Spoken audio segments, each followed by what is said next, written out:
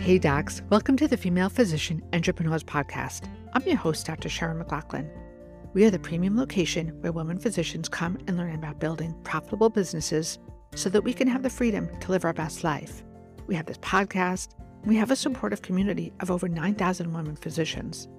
We do summits. We have a conference coming up in New York on May 20th. If you're in the New York metro area, come just for the day. If you're in from out of town, there's a hotel on premises, and we'll be meeting Friday night to do some masterminding and adjourning on Sunday morning. So come and join us. You can find out more on our website at fpestrong.com. I look forward to seeing you guys in person.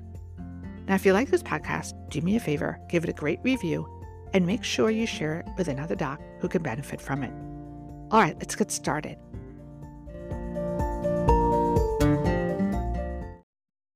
Hey everybody, today we have Dr. Lyndsay Harper with us. She is the creator of Rosy.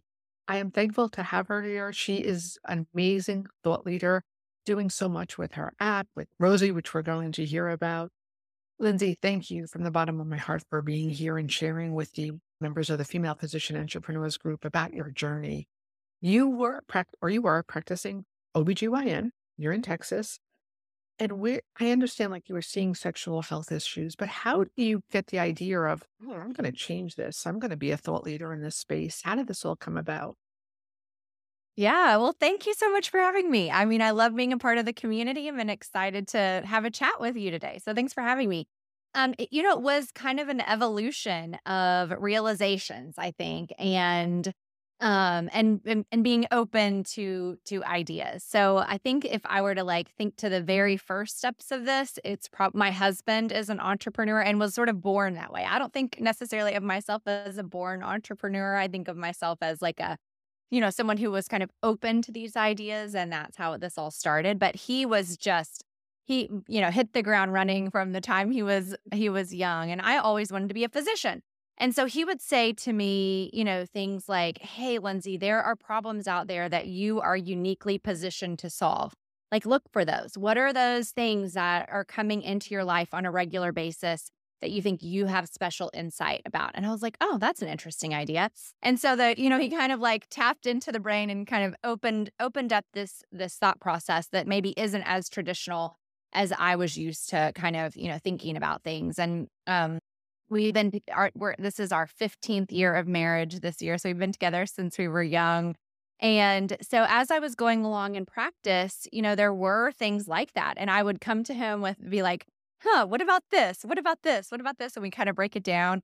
But whenever I was in my 8th year of private practice, one thing that kept happening, that, like you said, is that patients kept just coming in, "Hey, I have low desire," or "Hey, I'm having trouble with my orgasm," or "Hey," and this was after we had had several babies together, built up a bank account of trust. And they were just coming to me as, "Hey, I think that you seem like the person who should help me solve this." I wasn't even doing a good job of asking them about their sexual health problems because, like many other OBGYNs, I had not been trained in these areas. I spent 2 weeks in an erectile dysfunction clinic as a third-year medical student, but I had zero training in women's sexual health. And whenever even I say women's sexual health, people think I'm talking about STIs or, reproductive health. I'm really talking about sexual function, just like we talk about sexual function for men. And so when I started to kind of put all this together, I'm like, wait, why are so many of my patients having problems? And why do I literally have nothing to tell them? So I remember the day I asked my partners, I'm like, "What do y'all do?" And they really didn't have any. I love them. They're amazing doctors. They didn't really have any great answers. And then I posted in a Facebook group of OBGYNs. I'm like, "What are all of y'all doing for low desire?" And I mean, it was like a thunderstorm of frustration, of just, despair. Like everyone was encountering people with these problems and no one had good answers. And so then I became really interested. I'm like, wait a minute, what's going on here? Why am I seeing all of these startups for men's sexual health, all of this funding for men's sexual health? And then there's no, really comparable on the women's sexual health side. So another Facebook group, I'm like, where do I go to learn about sexual health? Because I didn't even know where to start. I joined ISWISH, which is the International Society for Women's Sexual Health. I learned that 43% of women had a sexual health problem. So almost half of us. and yet no one is doing anything about it. So I'm like, wow, could there be a bigger market opportunity? Could there be a more like urgent, pressing, deep need for solutions as like human beings? And, am I potentially the person to try to, work on this? And all of those, answers were confirmatory to me. And so I just kind of decided to try to, figure it out. And with the support of my husband, with the support really of my partners, of my patients, of my friends, of my parents, like cannot tell you how much support that I have always had and still have to this day. I'm so thankful for it. And, we've tried to put a little something together. Lyndsay, tell us more about Rosy. For the people that are listening, they're like, what's Rosy? I didn't even know it existed. Yeah. So Rosy is a platform to support women with sexual health questions, concerns. And as I was learning more and more about this, I was literally reading, how you get in the creation phase, you're like voracious for everything you can find and read. And it was like I was studying for oral boards all over again, except it was something that I was really excited about. And so I was reading one of Lori Mintz, who's a sex therapist. I was reading her book called A Tired Woman's Guide to Passionate Sex. I was like, man, this is so awesome. Like, I love this lady. And wouldn't this be cool if we could start to in the first pitch deck, there's a slide that I think like summarizes the idea the best. And it's a woman in like a little boat, like a little canoe on a rocky ocean. And she's trying to navigate her way to resources for sexual health. And over here, there's like Lori's book. And over here, there's an FDA approved medicine. And over here, maybe there's a sex therapist. And basically, the idea is that she's navigating these rocky seas all by herself.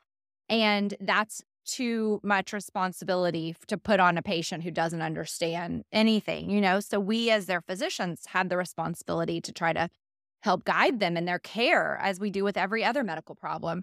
And so Rosy is the, if you will, Pangea of these resources. So really meant to combine, hey, these are the medical things that really could be going on with your health. Maybe your diabetes has caused vascular disease that's affecting your orgasm. Nobody talks about that. Maybe the hormone, receptor blockers that you're on for your breast cancer treatment are ruining your life and your sex life. Let's talk about that. And so we combine the medical aspect, the mental health aspect, the behavioral health aspect, the relationship aspect to really create a holistic and 360-degree sort of support system for women with sexual health problems. And the mission is to erase sexual shame and isolation for the 43% of women who are experiencing these things, because we don't talk about it as physicians. We don't talk about it. We're really not even allowed to talk about it as a society. What happens is that women feel like they're the only ones struggling. And that, if there were a solution or if they weren't so broken, that surely their doctor would bring it up to them. Or surely they would, see a commercial about it. But because we don't have any of those resources, women think, oh, it's just me. My relationship is doomed, increased risks of anxiety and depression, and obviously relationship fallout from that. So, it's really meant to connect women to those resources, kind of be the glue for that ecosystem and really reassure women that they're not alone in this struggle. Lyndsay, because this is an entrepreneur show, we have to cover this.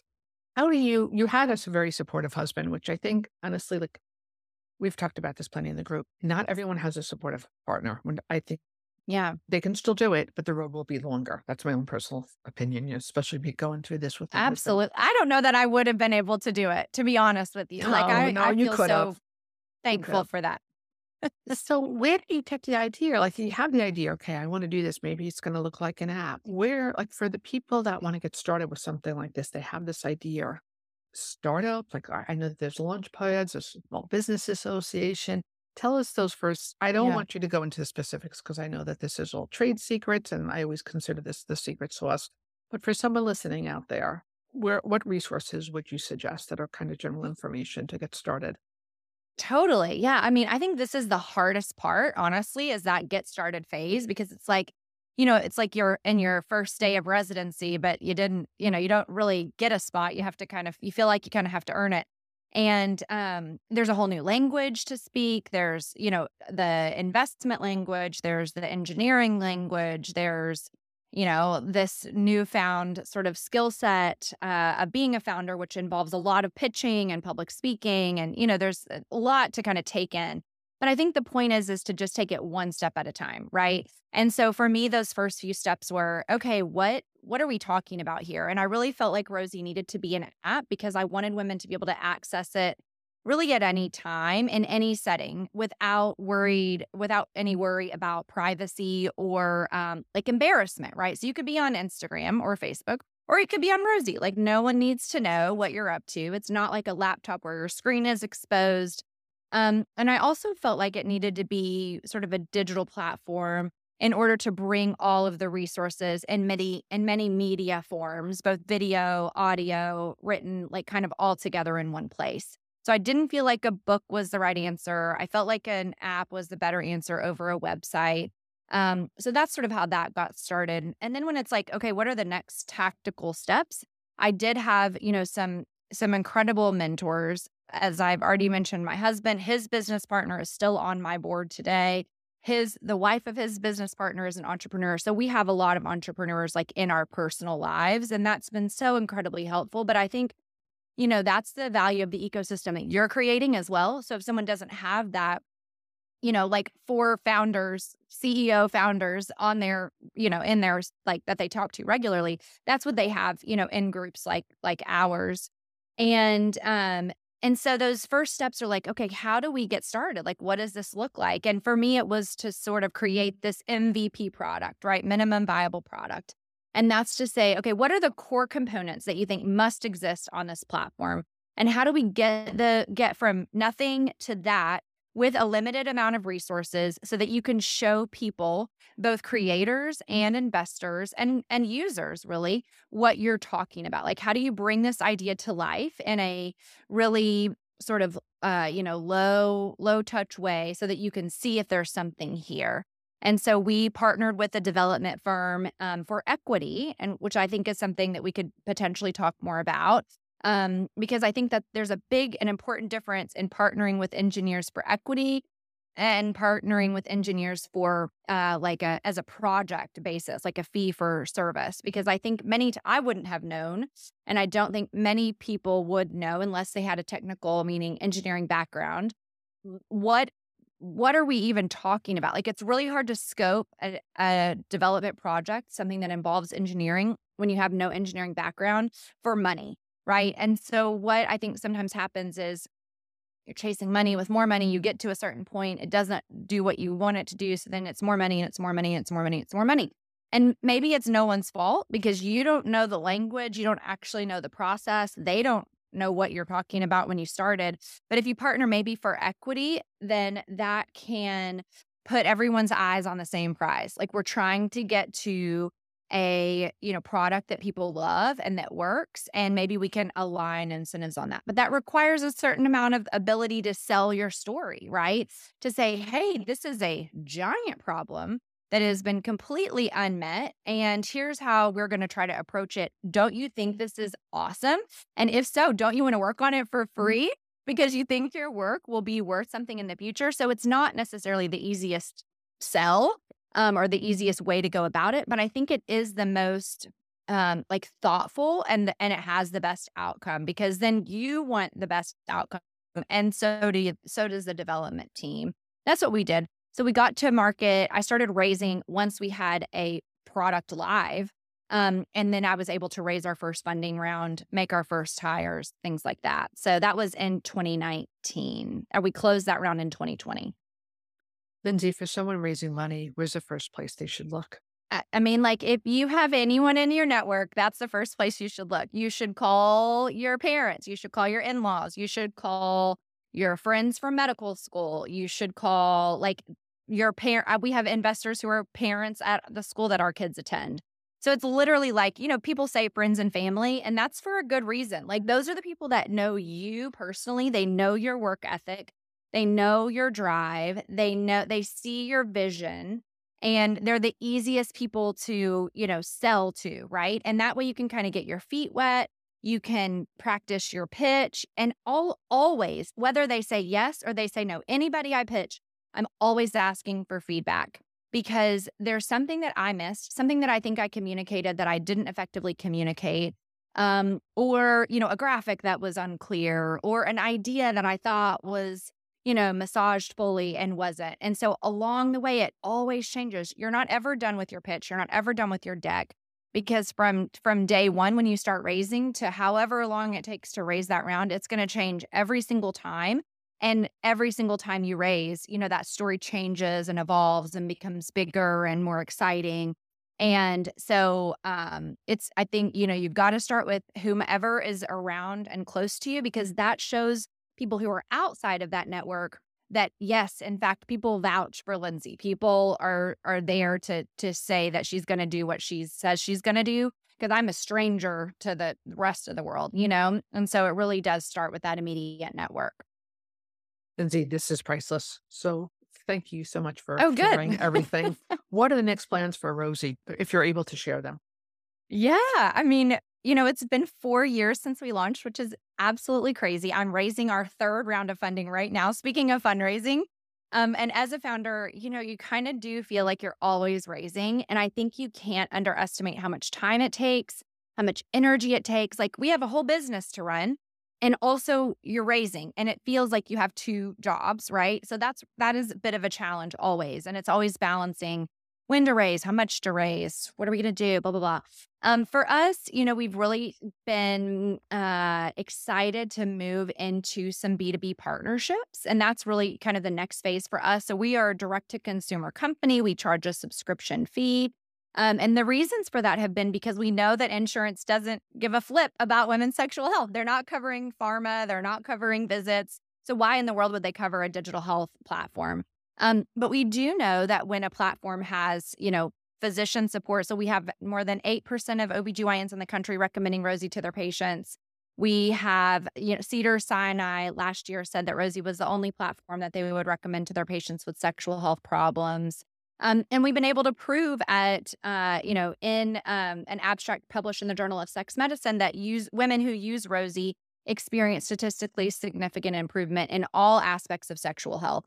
And so we could have a whole other conversation about that. But I think as a physician founder, we have a unique lens, right? Because there's a lot of digital health founders. There's a lot of healthcare founders in general. Some are clinicians, and some are not. I think those of us who have an amazing lens to approach it in the way that we know that medicine would need to accept a platform or an intervention or a device or whatever we're doing, right? We know what the criteria are. We know the automatic sort of arguments, if you will, of a physician community and how to overcome those. And so from the day we launched Rosy, we built in standardized clinical questionnaires so that we could then go immediately within the first few months and present data at conferences, and that way we could show, hey, we're not a flash in the pan company. We're here to truly make a difference. And we know how to demonstrate that to the physician community. And so I think that that's such a unique thing, because I talk to founders all day in women's health, most of whom are not physicians. The vast majority, 90%, are not. And they're always wondering, like, how do you get the healthcare provider support that you have? It's because that's how we think. Like, we already know what that is. And so I think, sometimes when we go into this, we might think that that's a disadvantage, but actually it's a wonderful advantage. And I've had so many investors from the very beginning. I didn't think I was going to have really any front role in this. I thought I was just going to build the product and da-da-da. And people were like, you're going to have to be the face of this company, right? And I was like, wait, what? That was intimidating to me. And also, I was not uncomfortable talking to my patients about sex, but I also wasn't like, sexual health, like everybody needs it. It wasn't like, that's not, so that was a big realization and transition for me, but it's been something that I've loved. And I'm so thankful for it, because I didn't know that I loved, public speaking. I didn't know that I loved fundraising. I didn't know any of this stuff about myself before I started.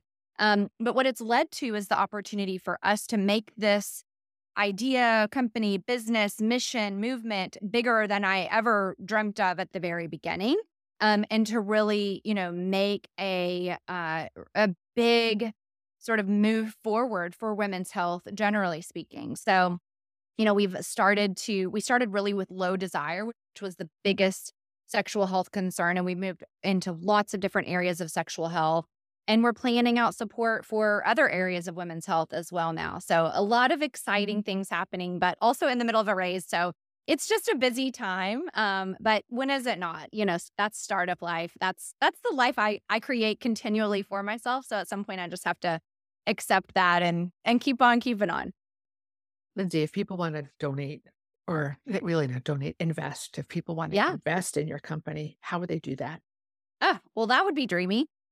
People could send me an email at Lyndsay. My name is spelled differently. It's Lyndsay, Lyndsey, at Meet Rosy, Meetrosy. Send me an email. We'll get a conversation started for sure. That'd be great. Lyndsay, I can't thank you enough for coming on here, your spirit. I'm so glad that you are the face of the company, because I think that this is one of the reasons why it's exploded. In addition to it was needed. The community Well, needed thank it. you. Thank you for all that you're doing. You have so much energy and you're out there. It's very passionate. You can tell that. And thank you for all the information you gave to us today. Well, it's my pleasure. Thank you for everything you're doing. I love physicians as entrepreneurs. I think we should do so much to encourage that, cultivate that, probably starting in medical school. And I think there's such an opportunity to rewrite that narrative of what does the future of medicine look like for physicians. People always ask me, "Oh, you used to be a doctor." And I'm like, "What?" I'm like, being a doctor to me is as like integral to my personality as being a mom, or that is just part of my identity, and that foundation is the reason why I'm able to do the things I do now. Had that not been a huge piece of my life, which it still is, by the way, I still practice as a hospitalist, there would never be the insight to do what I'm doing now, nor would there be the credibility, nor would there be sort of the leadership and growth. So I think when we're thinking about ourselves, whatever new path we might be creating, all we're doing is building and adding. It's never subtraction or taking away. And I think that you're able to share that with our community, encourage that. And I think that's how we change healthcare to be what we know that it needs to be, instead of just, being another sort of, piece of the puzzle. I think we can start to change the way the puzzle looks by encouraging entrepreneurship amongst physicians, obviously, particularly female ones. So thank you for all of that work. And I'm so happy to be a part of the community and would love to support however I possibly can. Thanks, Lyndsay.